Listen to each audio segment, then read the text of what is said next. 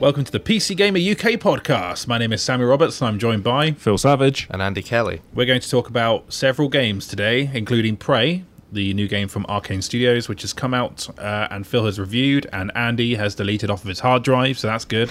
Look forward to that drama. And I've just played the demo of.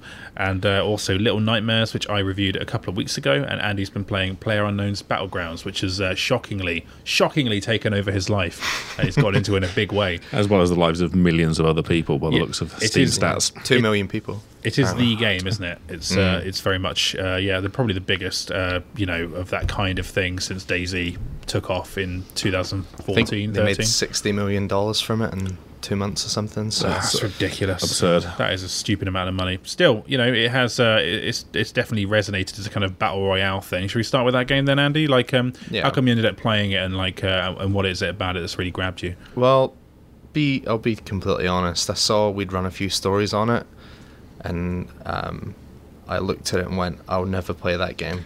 That couldn't look less like a game that I want to play, but that was sheer ignorance based on the sort of aesthetic of it, which is a bit... It looks a lot like all of the early access survival games that everybody is bored of, and I think that's why I've stuck away from it. It's because it's men in plaid shirts do occasionally wear punch each other, and that's and so I got a code for it. Someone posted a code in our Slack, and I went, I'll take it. Might play it one day, and then played it a few times and went, I don't really get this, and then just something clicked, and that's all I'm playing. It's the most fun I've had in multiplayer since DayZ, and that really took over my life for about 200 hours as well. And then I just suddenly stopped playing it. But I guess the whole premise is, I'm pretty sure most people listening to this will have heard of it, such as its influence. It's been the third most played game on Steam for weeks now, after Dota and Counter-Strike, which it will never beat because those games are just there. So the idea is that 100 people, 100 players, an aeroplane is flying over the map, it's burning, it's about to crash, everyone has to jump out, and you choose when you jump out, and that determines where you start on the map. So every match starts with 100 people jumping out of a plane at various points and scattered around the map. And then the idea is not to die. So it's like Battle Royale. It's like the Hunger Games, I think. I've never seen the Hunger Games. But everyone says the Hunger Games is like Battle Royale, so... Yeah, so it's probably the same. I once upset a sci-fi writer by saying that on Twitter, and she unfollowed me. Wow! There's a bit of trivia for you. It's a bit petty. Anyway, although I did mute a man the other day for not liking a film I like, so... Twin Peaks Fire Walk with Me. Yeah. You're right to do it, Andy.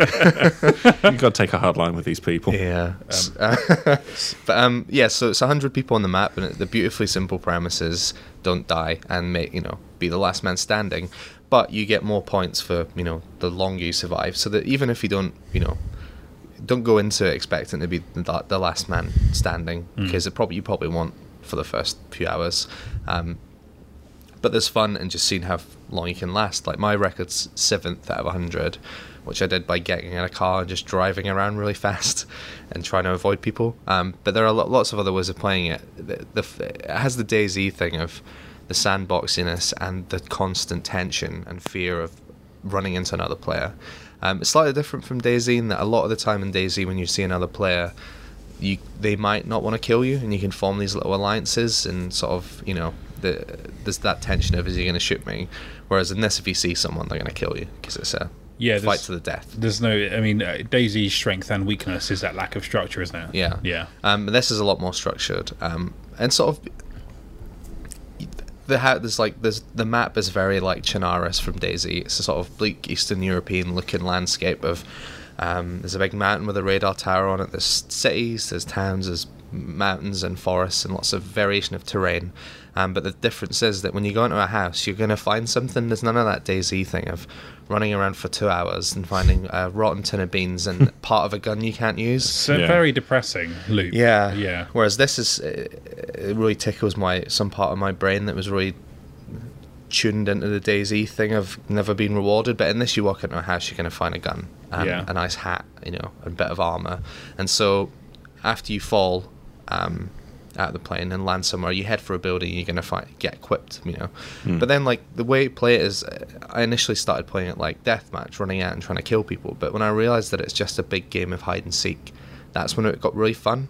where the play space is constantly shrinking. There's a circle on the mini map. The idea there is that you can't just hide in a toilet and wait the game out. The play space shrinks, and like a big shimmering blue wall of death sort of emerges, and if you get caught in it, there's a countdown, then you lose health and eventually die. So the idea is that it pushes all the players closer and closer together. This circle starts the size of the whole map, shrinks until when the last 10 people are alive, it's the size of a deathmatch map. Right. So everyone's pushed together, which really, and parts of the map are sporadically mortar bomb, like airstrikes. So it's like you playing Zeus in Iron 3, Andy. So you can't just hide, and again, even if you're within the circle, you think, I'm just going to hide here and camp out, you might get shelled by it's called the red zone, which randomly appears around the map. So there's very much like Battle Royale. Yeah. Oh, is it? Yeah. I've not seen that.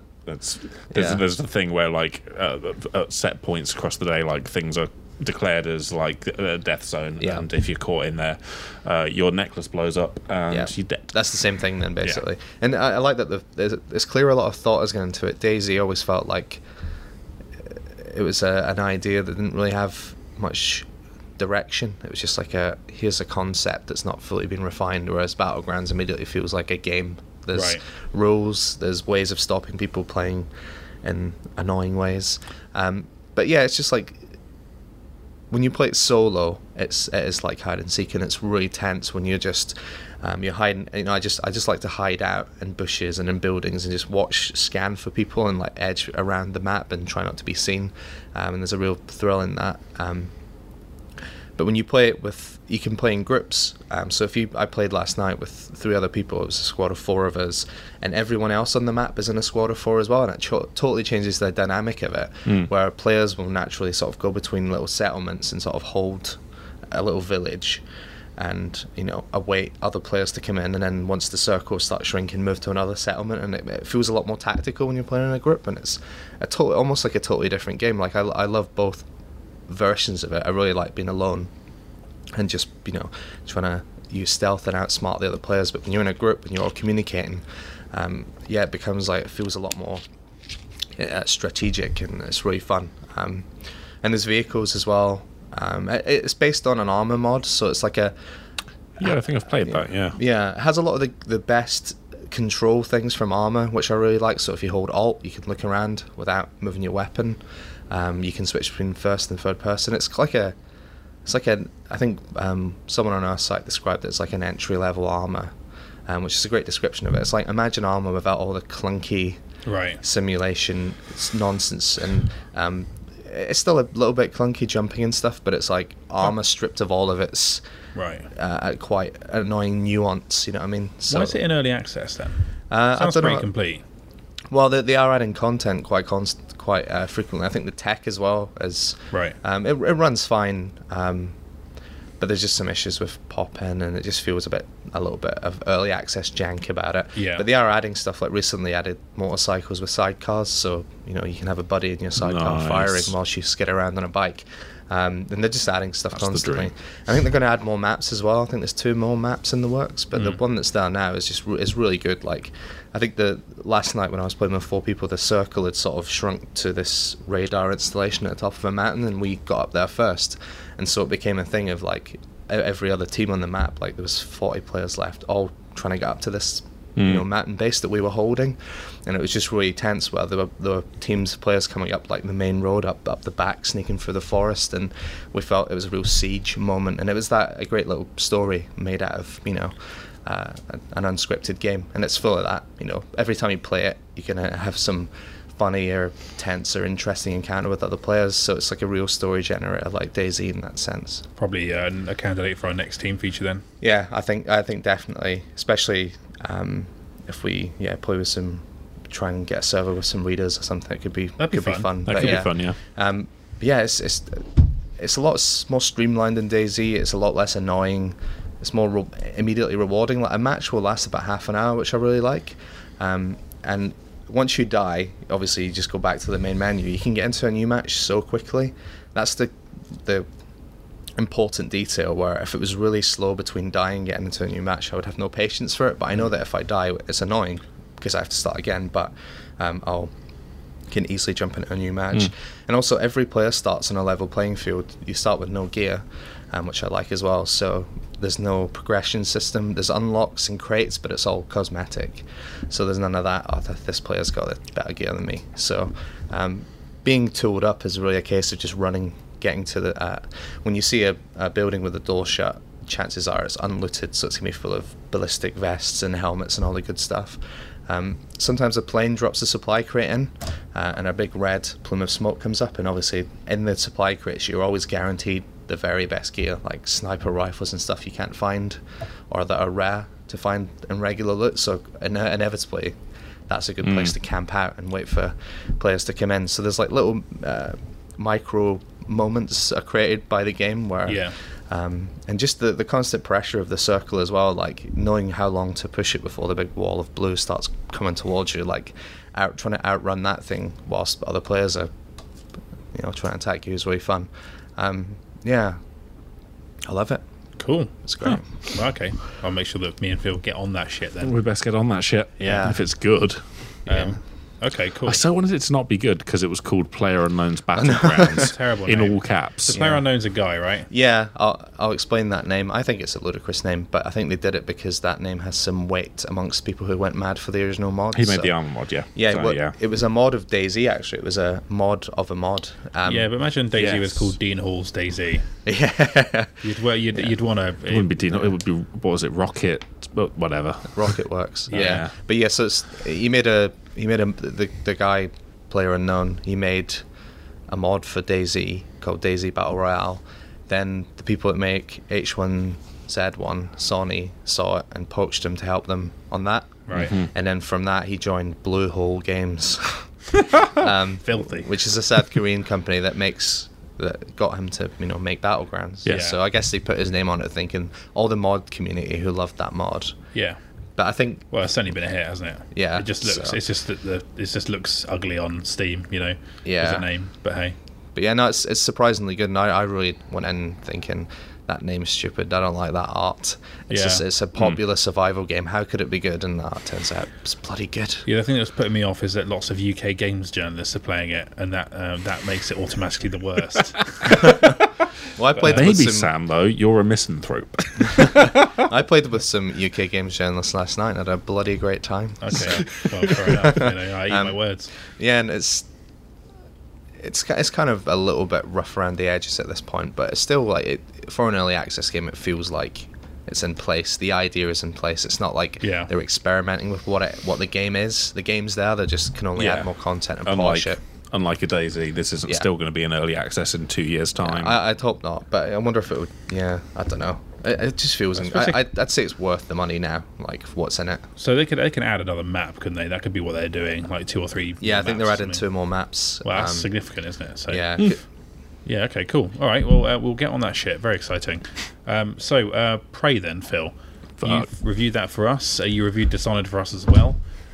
So you basically enjoyed this sci-fi horror game from Arcane that has immersive sim elements. Yeah, I did the thing where I gave it a score of 79, meaning I have to constantly remind people that no, I did actually like it. Yes, exactly.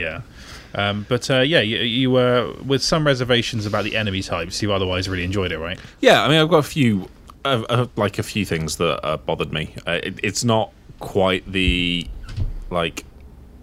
what I described on Twitter is it's not quite the slam dunk that Dishonored 2 was. Like, that was just instantly a very good game. Yeah. That really built upon, what Dishonored did, which was already incredibly strong in its own right. I mean, Prey is more, I think, complex in some respects, and that unlike a series of levels, meticulously crafted levels, Prey takes place on one space station, and it is a fairly kind of interweaving space. Like, there are lots of different routes between different places. You're going to be going forwards and back. You're kind of smirking, Sam.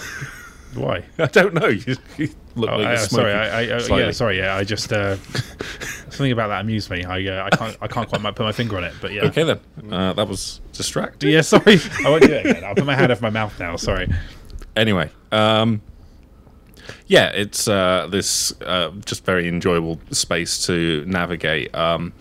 really well put together. I think one of the things I like most about Prey is that it does feel like a real environment, like a very naturally crafted environment. Yeah. I think. Sorry. This is something like in comparison to certainly things like Deus Ex, but especially like even Dishonored, is like you sort of know what to look out for if you've played a lot of these like immersive sim type games. Yeah, you know where the vent's going to be, or you know if it's Dishonored, okay, we'll look out for the little rat hole because that means you can turn into a small animal and go through there. Yeah, okay. One of the interesting things I heard someone say about the world, it might have been you actually, saying that it feels like it's Tom Senior, wasn't it? It feels like a place built by a corporation with a lot of money, for scientific research, as opposed to BioShock, where it's very much the artist saying, "Look what we can do." So in that sense, it feels like a much more plausible environment. Yeah. It feels like they've been quite restrained in just trying to envisage this place as like somewhere with history and somewhere that has been designed for a certain function, and the function is in world. Like it's got a kind of, it's not designed just to create like game opportunities. Right. Yeah. I mean, it is, but like they hide that slightly better. Okay. Yeah. So for example, like I just finding the first vent in the game, I wasn't able to do. And it's actually fairly well hidden, and it's much easier to just go through with like a key card through this first door that you have to get through. Yeah, I mean, you'll come across vents, but they won't necessarily take you to where you want to go. Like they're just hatches that lead. Sometimes they're dead ends, but they've got like a power conduit in them that you can use to just turn the lights on to a place. Or environments seem very dense as well. I've only played the demo, but like, even that, the first environment you start in is this very densely packed, looping, weird studio space. Yeah. And like and with tons of little rooms. And like I was telling you that I found the secret gun in this room, and getting back to that room was quite difficult because the layout was so I still dense. find that room particularly quite hard to conceptualize. Yes, just because of the trick of it, basically. Yeah. Like, there's a lot of fake screens and things, and it's quite hard to pick your way around. That whole wing, like the Neuromod wing, I spent ages in there just like looking through doors, and there's a few locked doors that have like corrupted keypads that you can't find a key code from because it's all X'd out because something's gone wrong, but you can hack them if you've got level 4 hacking. Right. And so I was just mucking about up there and wandering into rooms I could get into, and then I'd find myself looping around into one of these doors that was supposedly super locked. Right. And I was like, oh, okay, it does sort of fit together in that way, and it's just quite interesting stumbling into opportunities to find stuff and to get places. Yeah. So in terms of like the weapons you've got in the game and the aliens you're fighting, how much kind of like interest is there in terms of those two things? So the weapons you've got, like, I think they vary based on their application. Like, there's some really cool ideas. One of them is a thing called the Boltcaster, which is a crossbow, but it's a toy crossbow and it fires foam darts. It's completely useless against enemies because they just foam darts bounce off them. Yeah, they're big scary aliens. They don't care about no foam. Yeah, okay. But you can use it to activate panels and computer equipment and stuff. Like, it'll activate the touch screen on the computers. Okay, cool. So you can fire it through windows to unlock doors or do various things, activate security or whatever. And that's just a cool sort of utility. But I mean, it always seems like there's probably 2 or 3 other ways that you can do a thing, but it's just about like what you're stocking the resources to do yourself. Like, you can solve a lot of problems by just upgrading your hacking to level 4. Like, you could probably breeze through a lot of things, but I found I never needed to go past like hacking 2 really. Yeah, because there was always an alternate solution for pretty much anything I needed to do. In terms of the more traditional guns, the pistol and the shotgun they don't feel amazing. Like, is that deliberate, do you think? I don't know. I mean, I think partly it seems that they want the combat to be quite protracted. Right. Like, a lot of the enemies have quite large health bars, and it's got that RPG thing, you shoot it and you see the number pop off and only a little chunk of health comes off, and you think, okay, I better settle in for this. Yeah. This is going to be an ordeal. and I think that is too much of a problem for too long. Like, this is my controversial opinion based on some of the comments and people calling me an idiot for not seeing that it's meant to be like bad combat. Somebody literally claimed to me that it was meant to be bad, the combat, because you were meant to be trying to avoid it. I see. Okay. But it's not really a game that you can stealth very effectively, is it? The stealth detection is actually quite wonky in some places, I found. Yeah, I mean, the stealth is definitely an option. There are upgrade paths for that, but it is not a stealth. It's not like in Dishonored, where if you get the drop on an enemy, you can instantly kill them. Yeah. I think that's the big difference. So you can get the drop on an enemy and use that as like a means to do like 250% attack bonus. But even that is probably only a quarter to a half of an enemy's health bar. Oh, okay. So they want you to struggle then. Yeah. So you can avoid enemies altogether. Like, sometimes that is like a worthwhile thing to do, but it's always a bit it feels a bit arbitrary when something can see you. Like, those rules are not clear at all, and that makes it a little bit unsatisfying if you're trying to do it that way. But I think one of my major problems with the combat is, like, after you're over that power curve and you've got enough tools for dealing with an enemy. Yeah. Like, you can find weapon upgrade kits to make the guns more powerful, and that does help. If you've got enough of them, and you can get like neuro mods, which are the ability upgrades, and you can get them to make. That'll help your weapons do more damage, or you can pick up alien powers that do specific burst damage attacks. Once you've got all of that, the fights actually start to become really trivial. Because there's not much variety in how each type of enemy attacks. Right. Like, you learn that, if you're fighting a weaver, which, like, are these really cool-looking, glowing, tendrilled, floating things. Like, they look really menacing and eerie when you first encounter them. But you just, like, you learn that, okay, well, what happens is, I need to fire, like, a pistol at them to remove their sort of kinetic shield thing. That'll mean they do a fear attack. All a fear attack is your targeting becomes really wobbly. Right. So I can use my psi power and aim a kinetic blast, and when you do that, it freezes time if you're standing still. It sort of goes a bit super hot. Right. And that makes it incredibly easy to aim, even though I've got this weird status effect on me. And then that'll do a huge chunk of damage, and I just, repeat that until it's dead. Okay.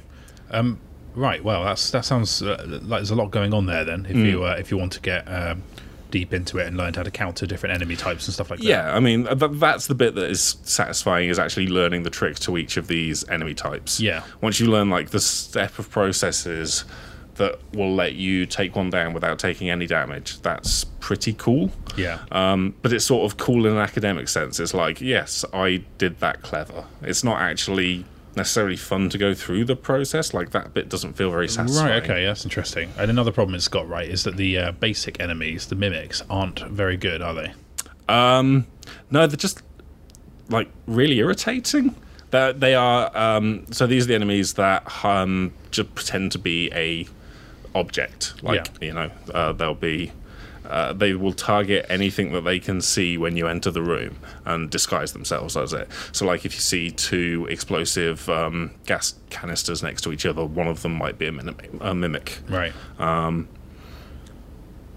But all they really do is then jump out at you, and a loud noise plays, and it's just like a traditional jump scare. Yeah, and I noticed this in the demo, and Andy no doubt encountered this as well, but like it was irritating that I could backtrack to a location and then one would jump out there, and then this quite oppressive music would play to go along with it for a while after the encounter happened.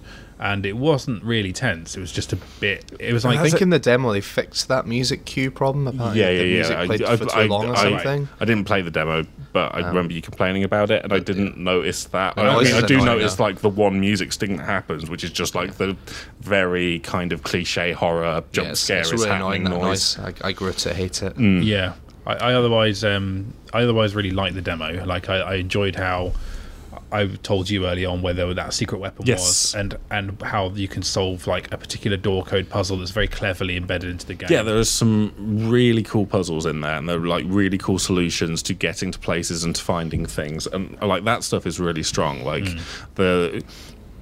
having an excuse to go places, even if that's just following like the critical path, or if it's doing side quests or whatever, it's always nice to have an objective and try and work your way to it, especially if it goes through like places you've not been before, or you need to sort of vary up things a bit, because there are just lots of different ways to find your way into an area, and it's just really satisfying kind of interacting with the environment. I think that's like genuinely the greatest strength of Prey, and probably the reason why, like, despite having problems with it, especially like around the sort of combat side and the moment to moment, and the fact that mimics jump out at you every 5 minutes for across a 30-hour game, and it just gets really boring after a while. Right.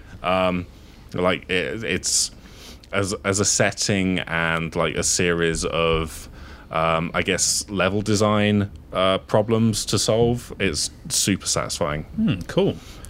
So Andy, how come you bounced off it after 4 hours? Yeah, I've tried really hard to like this because it's an immersive sim set in a space station, which is like two of my favourite things. Yeah. But yeah, I've tried playing it like 6 or 7 times, and I play it for a little bit, and I just get that thing where you got Alt F4, and you're like, I'm not gonna like this. I think initially the setting, I didn't believe in the setting at all. Like when in Alien Isolation, I immediately went, Sevastopol's a place. I feel like I'm in a place. Rapture as well, even Karnaka, and all these great similar games. I feel like I've entered a place here. It's a constructed world, whereas this, I just felt the exact opposite of what you said. I just felt like I'd entered a space created by a level designer for a game to happen in. I think this is mainly artistic. I don't think, when I heard it was going to be a space station with an Art Deco style, I was like, that sounds super clever. But I don't think they really go that far with that. I think stylistically it's a bit inconsistent. It just doesn't have a really defined art style that makes me just, that makes it stand out. It's less Art Deco, and maybe it's a little bit more. It's a very contemporary version of I don't know, Art Deco, but the Art Deco like period bits are like almost entirely in public-facing areas, like it's in the lobby or the offices. But in the offices, it's kind of like, it's a little bit 60s, and there's reel-to-reel tape players. Yeah. It's a little bit like the 60s bits of Aperture Science, when in Portal 2, when you go behind for the time periods. But yeah, I just didn't feel like there was a coherence to it that a lot of my favourite game settings have. They explained that to me. I mean, this is going back to when I went to see the game for preview a long time ago. They explained that as like, we want this place to be, this space station to be a space that has been in effect since like the 60s. It was developed after Nixon JFK wasn't assassinated. Yeah, there's a portrait of him with grey hair. Yeah, there's like... Are they suggesting that America would have been in space had he not living in space had he not been assassinated? I mean, they might be. And I think the idea is that the space station was like government controlled, but then they wanted to get rid of it. Then it was originally a Russia/USA joint project that the USA took over, and then Transcorp or whatever it's called took it over as a private thing after the aliens happened. I don't really enjoy it. There are quite interesting little like touches into how everything is laid out and where the art style kind of encroaches and becomes like this lavish Art Deco thing, and it's when you're sort of in like the shuttle bay is one, because it's like where visitors would come, but then if you go to the cargo bay, that's a very utilitarian, very trad space station look. Yeah. Like the same with if you go to the second area you go in after the lobby is the psychoscope room, and because that's like a top secret research area that most of the staff of the space station don't know about, it is just, again, the utilitarian, they've not done it up, it's just it is the bare bones 60s space station look with Yeah, I never picked up on that, and I just didn't enjoy being there, and I never once felt the urge to take a screenshot which spoke volumes to me, because I'm someone who will look at something and go, oh, I'll turn the HUD off and take a shot at that. Nothing really made me go, well, even there's a bit where you emerge into the lobby, and it goes, are you ready to see the real world? And I was like, oh, and the music stirs, and it's just kind of like a bit of space. Like, it was a very like underwhelming. It was no, you know, it wasn't like the screen falling back in BioShock, you know, in the bathysphere, and seeing Rapture spread out before you. It was an attempt to do that, and there was no wow to it. I think they do that in their own way with the intro, which I don't want to spoil because it's one of the best bits of the game. But I think that intro is its version of here is what the world is, and it's very effective. I think I had that spoiled for me, so I would have liked to experience that. Not knowing what happened, but a popular gaming website spoiled it months ago. Okay, really? But they did release a video of that sequence quite foolishly, didn't they, Bethesda? They might, I deliberately ignored all of the sort of pre-release stuff. I might be wrong here. I think they might have released a video that showed the whole first 20 minutes of the game or something. Stop doing that. Yeah, well, I think when BioShock Infinite came out, there was that of your first entrance into Columbia. Yeah, with all these things, you can like show ignore the first half an hour, show the second half an hour, and you sort of get the game across without spoiling like major things. But apart from, the setting was a big sticking point. I just really didn't. But the place didn't convince me, and I didn't enjoy being there. I don't think it looks particularly nicely. There's a lot. It looks a bit like Fallout 4. It has very flat lighting, and everything looks very like sort of. I don't know. It doesn't have any sense of like. It feels a bit untextured. Okay. It looks very like bland and lifeless. The only real problems I think I had with it in that department was like, for one thing, the HUD is incredibly busy at all times, and I think you can disable it in INI files and stuff, but like just in the moment, if you're playing it normally without having to tweak hideous elements of it, Dishonored style. It's really difficult to like. The customization isn't actually that great. It's it does do all the things you want a PC game to do, but it does them a little bit annoyingly. Like the way you interface with menus and stuff is just slightly annoying. Yeah, okay. But yeah, apart from the setting, I found the enemy types, none of them I found fun to fight. I thought the mimics were annoying. Okay. I feel like any game where you fight formless blobs of stuff, I never find satisfying. There are a few really irritating decisions as well. Have you noticed that when like an enemy is aware of you and starting to attack you, like a visual effect grays out the color, and it really sort of messes with your visual filter, and it's like if you're in a low light environment, it really makes it impossible to see what you're attacking. And it's just like, why did you do that exactly? I might try it again, but I feel like it's going to be like Evil Within, which we've spoken about before, which I started like 5 or 6 times and just never. It's probably quite a good comparison. It's like it's one of those things where I think I like it like in certain moments way more than others, and there were moments when I was going through just thinking like, oh, I kind of want this to be over soon, and I don't know if I'm having fun like going through it as a moment to moment thing. And then there are other moments like something had happened, I'd be like, that was fucking cool, and what I did there made me feel really clever. That's all I want from games, is that positive reinforcement. Yeah. Okay. Well, that's an interesting mix. I still haven't really played it properly, but I will. I will in the near future. I think if you look at some of the scores it's getting, it has been vaguely not. I guess the race to get scores on the internet. Oh god, been a bit of an arms race, what hasn't it? What a sad time for my weekend. But like, I think there's been quite like a range of opinions about it. It's definitely not the, like you say, a Dishonored 2 level, kind of like big win in terms of critical praise. We've definitely got a lot of people like commenters and stuff, readers, who felt like compelled to explain why they think this is game of the year for them, or like why this is, should have got 90 plus. And that's fair enough if they enjoy it that much. I think some of it is just kind of a desperation to go back to that sort of System Shock style design development. It's very dyed-in-the-wall PC gaming style of game, and therefore I see why people feel attached to it on that level. Definitely. Interesting. It's interesting, Andy, that's Mass Effect and Prey that you've bounced off of this year. Which both games I really wanted to like as well. It's curious. It's interesting that you also gave Nier like the same score I ended up giving Prey, because I think I feel about the two games quite similarly, and it's like there's a lot of things I like about Nier, but like it has a couple of fairly major problems that carry on throughout the entire game. Like Nier's combat is just very basic through the whole thing, and it's one of the, it wasn't something that put me off playing through multiple endings of Nier. Like I spent Right. a lot of time with that game, but it never quite hit the heights that it could have. Interesting. Okay. Well, moving on to our, well, not final actually, because we're going to talk about the Hot Wheels DLC for Forza in a few minutes. But Hot damn. Hot Wheels, hot damn, yes. I've been, I reviewed a few weeks ago Little Nightmares from Tarsier Studios in Sweden, I believe. I hope it's Sweden. If not, that's going to probably sound a bit ignorant and massively offensive, in which case I apologise. But yes, I think it's Sweden.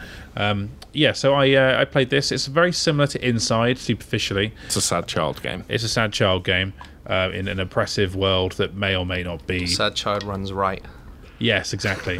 Genre. The key difference is that it's you're kind of running in a 3D space. So I don't know if anyone's ever played the Little Big Planet games on PlayStation, but this is one of the developers of the more recent ones. So it's got a bit of that feel, but it's a bit nicer to play than Little Big Planet, which always felt a little bit floaty as a platformer.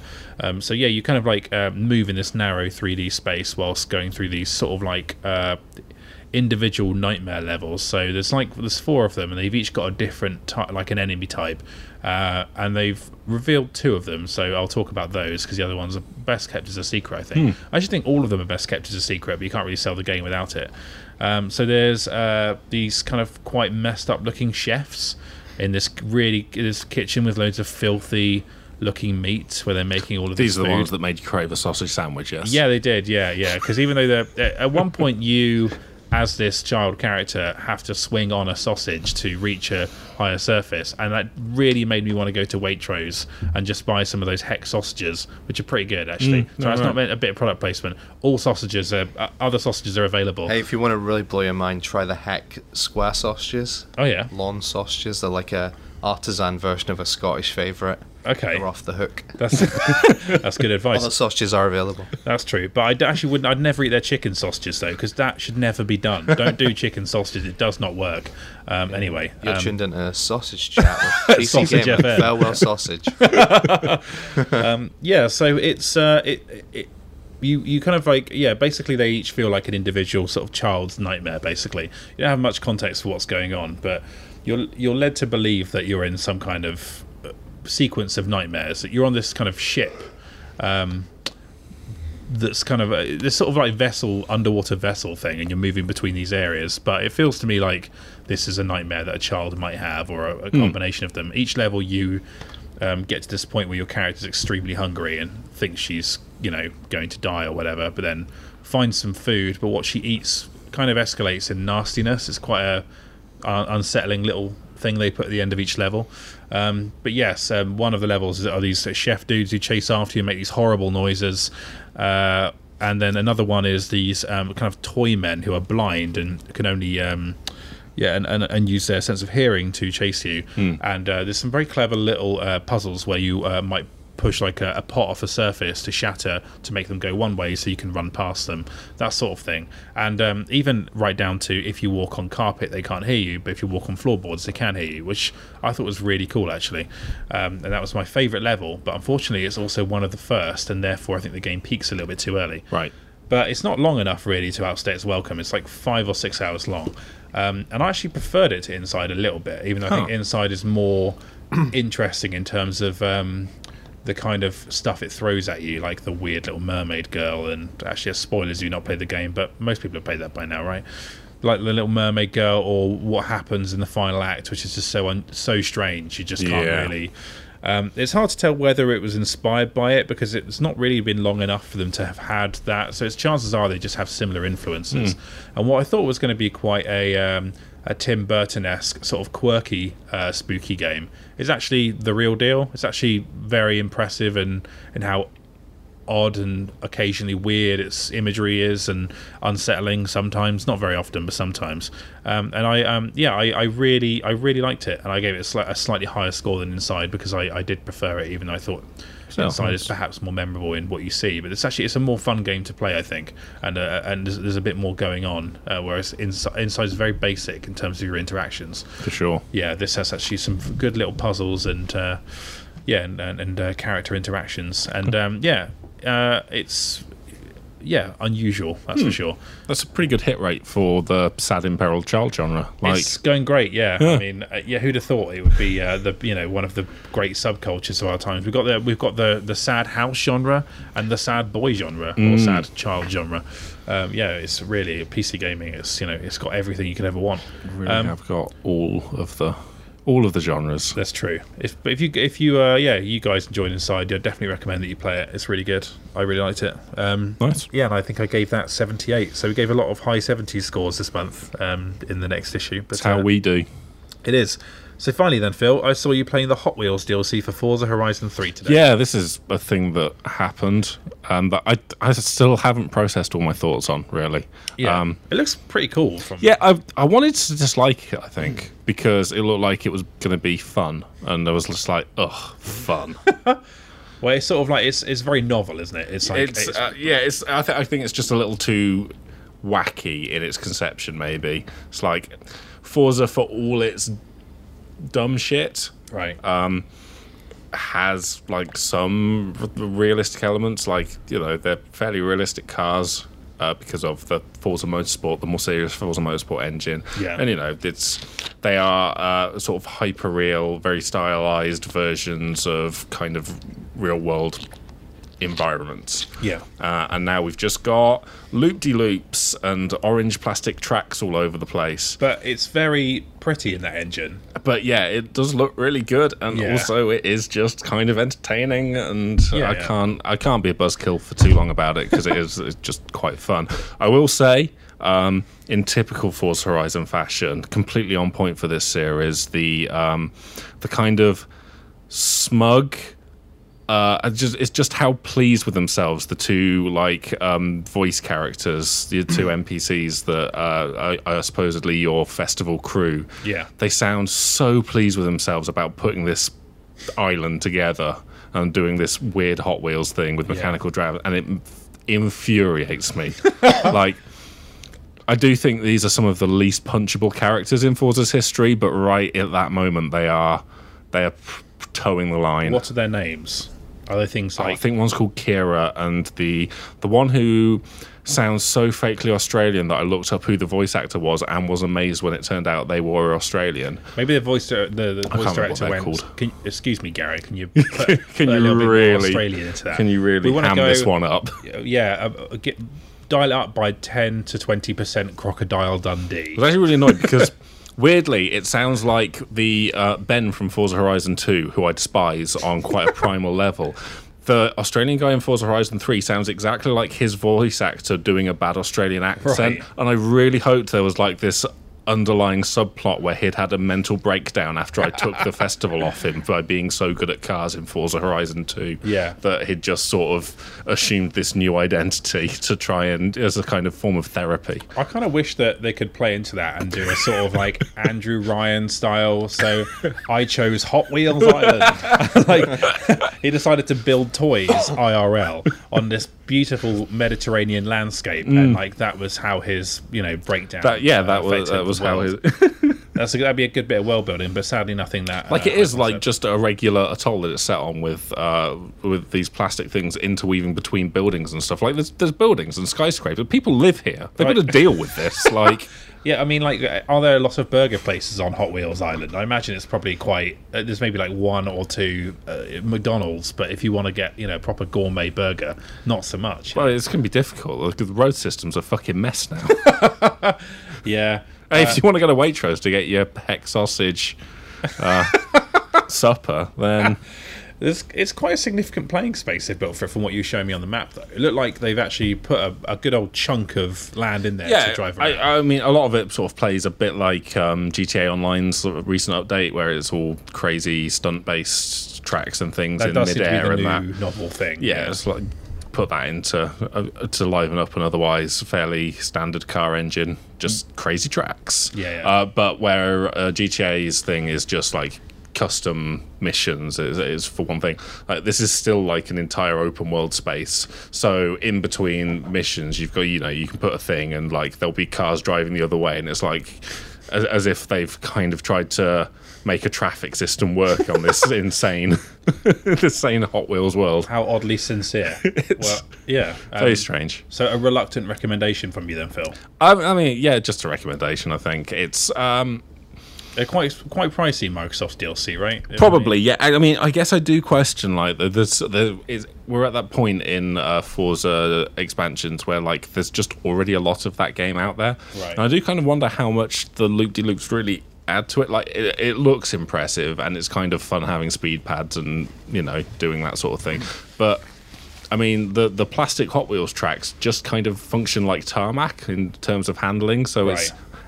It's not that big a departure as like the snow was from the last expansion. Yeah, okay. Even though snow is a real thing that you can drive on, it still felt like it had more of an impact on like the actual race handling than... Yeah, you kind of almost want it to increase the speed of all the cars by like a third or something. So it feels like you're driving on plastic, really dense plastic. I don't know, but yeah, it's just a bit weird, is all. But yeah, okay. It's kind of fun, cool. It looks mad. It does look like some mad kind of modding project. It's very impressive. Okay, cool. Well, that's that be Forza Horizon then, which is still not downloaded, and I'm still seeing it's having a few issues running on your PC a little bit with slowdown. I'm running it on an ultra widescreen. Yes, thing. that's very true. Like the ultra widescreen version of 1440p. So yeah, Phil has a ludicrous screen in the office. What's its resolution? Something by it's like 21 something or other by something like, I don't know. No, it's if it wasn't ultra widescreen, it would be 1440p. Right. Okay, but then it just keeps extending wide away. I think it's like 3210, so it's like 4K width by 2K height. Yeah, it's unusual but quite cool. Okay, good. But a lot of things struggle with it. Yeah. Especially Forza. And Prey was having a few issues with it as well, right? Oh, for sure, yeah. Yeah, but I mean, Prey, the performance generally is pretty good. Like, it runs amazingly on my home PC with a GTX 1070. Yeah. On just a standard 1440p monitor. And Prey in the Office PC in 1440p mode is fine as well. Like, it's pretty good. Yeah. There's like one room where the performance tanks, the reactor room, and that doesn't seem to be based on its size or anything. It just seems to be there is a bug there that causes the frame rate to drop ridiculously. Okay. Yeah, recurring issue. Interesting. I'm sure it'll be fixed. Yeah. Okay, cool. Right then. Well, those are the games for this week then. Me and Phil will get on Battlegrounds. That is my promise to you, the listeners. And then we'll deliver our hot takes, and I'll apologise for bad-mouthing all of those UK games journalists earlier. I didn't specify anyone, so it's fine. They can't have me on that. Okay, cool. So we've just got 3 questions this week. So these are from our Discord channel. First one is from Callum Moore, who says... With the latest numbers from Netflix and the huge growth over the years, they're obviously still exploring ways to grow. Mainly they are doing it through their originals. I've heard loads of comparisons to them, and even companies like HBO or even ESPN. Instead of going down the traditional sports or TV route, can you see them getting into esports, which is growing exponentially? I know I would be much more likely to watch esports if it's on Netflix. What do you think these chances are, and do you think we may see a cheeky offer by them to purchase Twitch or create their own service or channel?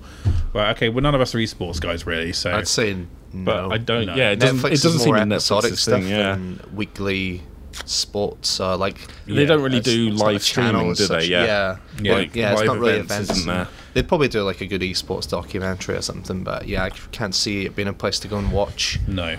A sport. Yeah, and like they seem to pride themselves on keeping things as simple as possible, and as driven, and like to add a whole lot of live components. If you've got you've got to go to the esports section to do that. I mean, also Twitch is fine. Twitch is perfect for what that is. Yeah. Like it's no, it's. Yeah, I can't see that happening. And also everything relating to esports is basically watch it on the day or no one cares, right? That's essentially how it is. It's like live sports, right? I think it's like live sports where, I mean, the biggest, you get the most out of it if you're watching it live in the moment, especially if other people or you're with Twitch chat going along, if you have the patience to follow that absurdity. And then like after the fact people will come up with you can always find articles that are like the best plays, and sometimes you'll go and check out specific moments or specific matches, but yeah, okay. So that probably won't happen. That's our opinion, Callum, but Netflix is still good, I guess. Yeah. it's such a departure from them. I just don't see what they'd gain from it, or what we'd gain for it, I guess, either.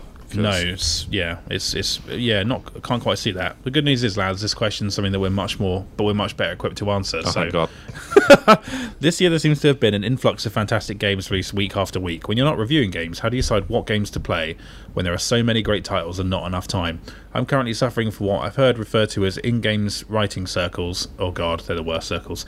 As shit munchers paralysis, where I can't enjoy playing what is itself a great game because I'm thinking about another great game I could be playing. Do you play one game at a time or have a few on the go? I don't know what circles. I can't say I've ever heard the phrase. There's no circle I've ever been in. Just Jez from Peep Show circles. Right? He's the only person I've ever heard her say shit munches. Yeah. You know, at least it's the 90s. Yeah. There's more to that question, but he talks about his struggles with FTL and The Witcher 3. But I kind of gave up on trying to clear my pile of shame. Yeah. And, I made peace with the fact that I'll never finish everything. Just play what you want and enjoy it. Yeah, that's for it. as long as you a few months ago about it. Yeah. Just completely deleted my backlog from like the Steam category. The little 2-play thing was like, nope, I'll play what I need to. If you've got a backlog at home, just delete it. Yeah, that's it. Just play what you want. Yeah, and I've stopped kind of like burdening myself to finish a thing, and it's like good. If you get bored of a game, don't play it anymore. Like I always feel like I'm bored of this game, but I should finish it. I'm like, no. If I'm bored of it, is there a reason I'm bored of it? I'll just stop playing it.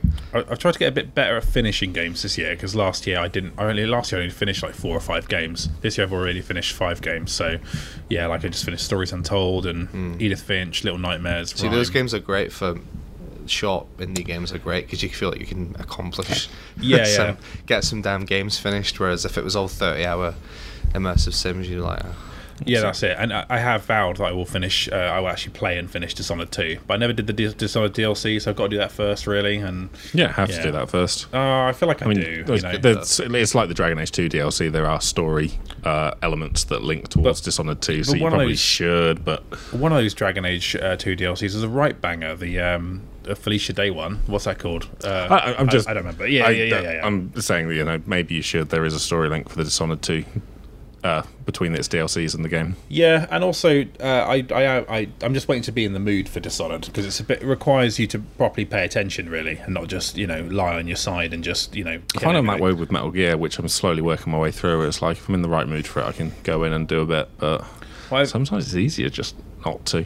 Well, I know what you mean, but with Metal Gear, actually, I eventually got into the mindset of if I get caught, I'll just shoot my way out of it, and then it's done. And then I can at least finish the game and move on. That was, I don't know, I take that approach in that game. But Dishonored feels like something where you want to do it with some class because there are so many abilities and ways to mess with the characters. Lots of stories to be found by exploring. Yeah, exactly.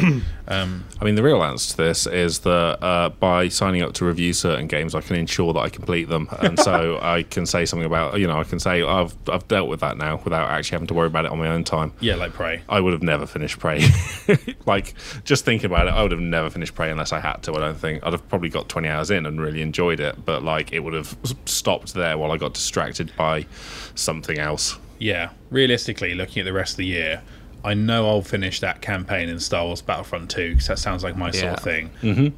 I don't know if I'll finish anything else. Right. I'd like to, but I do plan on actually beating The Witcher 3 at some point and Dishonored 2, but I don't think I'll finish either of those. That could be years off. Yeah. I mean, I never finished The Witcher 2. That's I don't know. But again, I've just given up on the backlog, and now I just play ludicrous things. Watch Dogs 2 is one that I thought I'll never finish at, and saw it through at the very end. Like, if it's quite rare for a big open world game, I just felt the story was interesting enough to keep me. I was enjoying Watch Dogs 2, but I definitely got distracted off of it. And I just forget it exists. The escalation of sort of like your abilities in open world games can often keep me interested, because I remember being burned out by games before Saints Row 3 came out, but then I actually thought that the way that eventually brought aliens into it, and you had those cool airships and stuff like that, meant that gradually you became, it changed as a game from the elements they were adding, and that was kind of cool. But no, I don't know, the pile of shame thing, don't worry about it anymore. Just play the cool shit. What are you guys playing at the moment? Nothing really after Prey. I'm on that kind of just I've got to mentally decompress before I start on the next big thing. Watch some telly. Yeah. Yeah. Okay. It's all Battlegrounds for me at the moment. Yeah. I tend to just play one or two, mostly one at a time. Don't really have lots on the go. I'm replaying Broken Sword again. Oh, nice. On my iPhone this time. Doesn't really count, but that's a good game if you're sitting waiting on something. It's like do a bit of pointing and clicking on the phone. But yeah, I think I talked about that in another podcast. I finished it like 15 times. Of course. I just enjoy being in that game. It's like a weird duvet.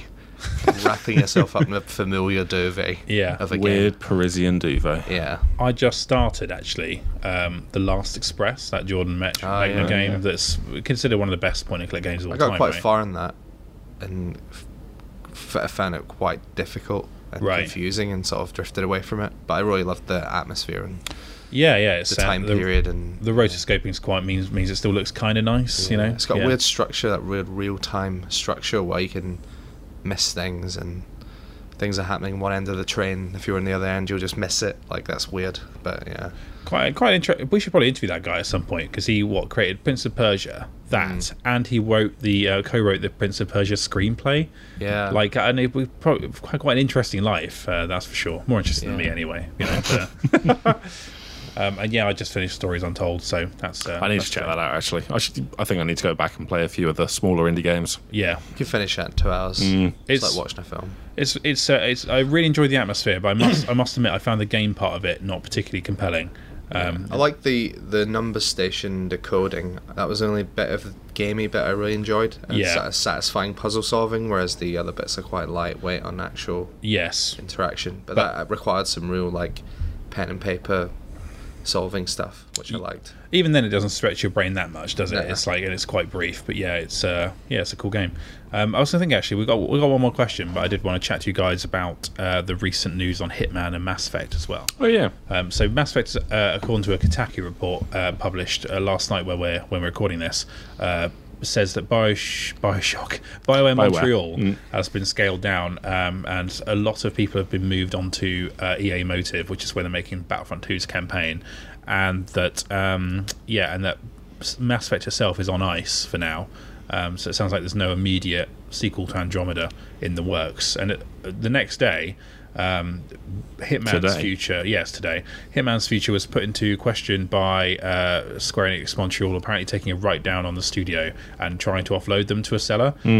So what do you guys think of that? What is that, just a coincidence that bad things have happened at the same time, or is there something about those specific games? What do you think? It's a shame that Hitman is like has become one of my all-time favorite games. It's an incredible thing.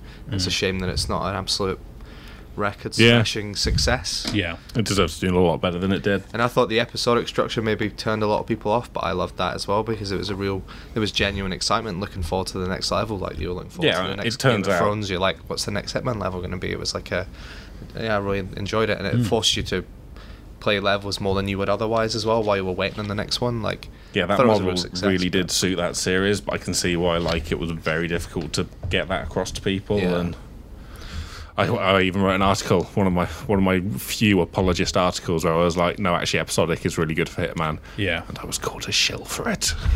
I'd be happy if did they call you Shill Savage? Because that'd be a good one. Fuck, they didn't. But if they will now. If the commenters are really clever, they'd have figured that out, Phil. But anyway, I think I wouldn't be. I think IO have made their best and a great Hitman game. I wouldn't be devastated if they never made another Hitman. I want them to stay together and make another game with their particular approach to game design. But I wouldn't be depressed if Hitman was done for them, because they've gone out on a. Yeah, I think that's the perfect distillation of all their Hitmans, the newest one. It really did seem like they built a great platform to just keep adding levels, though. They could definitely have done another series without any worries about the quality of it. Yeah. I think they were only just starting to show that they could properly iterate and experiment with the template of Hitman towards the end of the first, possibly the only season now of Hitman. Those last few episodes really did show quite things they'd done with the Hitman series, with Hitman, that they'd sort of never done before over 5 games.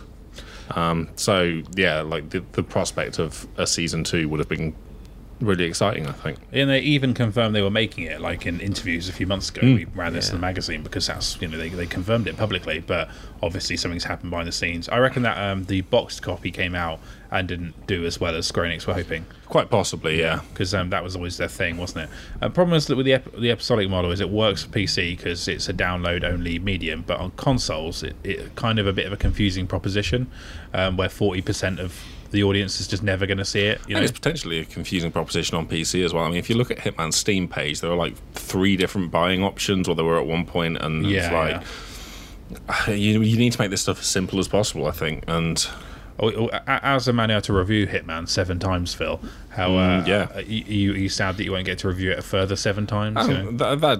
This isn't about me. So what about Mass Effect then? Is that just a case of this one didn't take off with fans in the way they hoped, and now it's gone away? Do you think that's what happened there? Maybe it is just a case of, well, let's just take a break and let the Andromeda hot take Osphere die down a bit, and we can reassess however long it is. I don't think it was good enough for that series. I think they've come out with the new Mass Effect and it's not as good as the other ones. So I think it's, I don't want to poo-poo all the great efforts that went into making that game, but I don't think it's very good. It's not a good Mass Effect game. I don't think. It sounds like maybe that's why it just petered out, because people just got a whiff of it not being proper. The characters and the story just didn't land with people. And like a limited sort of squad mate selection, 2 of which are boring humans, and it just didn't work out. Interesting. Yeah, it's sort of me anyway. Well, it's a very hard thing to do, to follow up in that way. And like they couldn't, let's say like Inquisition's very different to the other 2 Dragon Age games, but they got to lean on existing characters in a world. They definitely had the world there, didn't they? Yeah. Like, it seems that one of Andromeda's big problems in terms of exploitation and that is that to get away from the trilogy, they had to leave the actual galaxy and go to a different galaxy. And the fact that they were going to a different galaxy meant everyone was like, shit, things can be weird now. Yeah. And that's fair. Like, they're literally advertising this thing as Andromeda. It's in the title. You've got to think, well, surely that means something is majorly different. And I think they screwed that as well. It seems so familiar. Right, I can't talk to it too much because I've still not played it, but it does seem that nothing really captured people's imaginations about that. Like, they didn't do enough about being in a new galaxy to make it feel like it. If there are places in the original trilogy that feel more exotic and alien than in I wonder if they thought, well, no, I mean, what people want is us to make a Mass Effect game, so we'll just make a Mass Effect, but we, because of plot reasons, we have to set it on another galaxy. It's a different galaxy. Yeah. That's how we can make sure that nobody runs into Shepard. It's a different galaxy. But it's a space thing. It's a new galaxy. Everyone's imaginations run well with them, especially because the original Mass Effect did have hints of weird alien cultures in it, and it had the Hanar, didn't it? Had the Hanar. It had the other one, the Elcor. And this had the bumpy head men who weren't a particularly inspiring looking alien design, and bumpy bone men and sort of cat-faced fish boys. Yeah, and they both sound like indie bands from the mid-noughties. But yeah, I guess part of the problem, there are so many good sci-fi stories about deep space exploration and going to completely new civilizations, and maybe they just didn't do it good. I kind of hope that you'd have 2001-esque weird shit go on, maybe you'd see you just find this sort of something kind of beeping in deep space, and it's an anomaly, and you kind of get these kind of codes or something like that. Just some kind of weird kind of bit of something out there that so it feels foreign and kind of unusual. Someone at BioWare should have read Rendezvous with Rama by Arthur C. Clarke. Right. Because that is a great book about finding a sort of an alien city, like the Citadel, basically, and the whole book, nothing really happens. It's just them exploring this weird alien setting, describing all the mad, abstract, unknowable alien stuff inside. And that's the feeling I wanted from Andromeda, where you'd be like, this stuff is so weird, I can't possibly comprehend it. Maybe that's hard to do that in a third-person shooter. Have you played Torment? Yeah. I think that maybe went a bit overboard with some of that stuff. That's a better example of I guess they've got the benefit of walls of text to describe this stuff, whereas if you visually a lot of that did not look like what they were describing. It was just like a little square asset that was your interaction, and that can be a big long bit of prose explaining the weird interaction, whereas in Mass Effect you can talk but you can shoot. Yeah, that's all you can really do. The Torment was almost exhaustingly dense with weird sci-fi concepts. But a nice medium balance between the two approaches would, I think, produce quite an interesting RPG that you could do shooting in. Yeah, I also wouldn't have minded if there was some kind of like a slightly more doomed element to their journey, like the idea that, I don't know, maybe you maybe don't survive that unless you're very, very lucky. I always thought of it. What I would like to have seen is humans come in there and been really on the back foot, like in that series of in that episode of Battlestar Galactica where the planet they end up in a sort of prison camp at the behest of the Cylons, and suddenly so I like the idea of turning up on Andromeda. You turn up, you can vote in Gaius Baltar, and everything can go to shit. It's like the idea of you getting scooped up by some prison ship and just seen as like a weird curio and put in a box for some scientists, and like the game about you having to sort of bust out and being a bit more like being a bit more of an intruder. Whereas you sort of go, oh yeah, we're gonna have that planet. Oh no, there's a big alien structure on it. What do they do with your sibling if you, in the game, in terms of like how does it handle that relationship? They get their cryopod is broken, right? It's broken and they're asleep, but they wake up eventually. Okay. Do they do anything with that, or? Yeah, they just sort of join you, but not as a squad member, but they just get involved in the story. I kind of like the idea that like if one of then they get used to emotionally manipulate you in quite an obvious way. Oh really? I'd like to if they did like a power struggle between the siblings where you had to actually, maybe a bit like the Landsmeet in Dragon Age, where you had to kind of fight over the loyalty of your own people. That's hard when one's been on ice the whole time while you've been getting your reputation up, and then they come out. That's true. Yeah.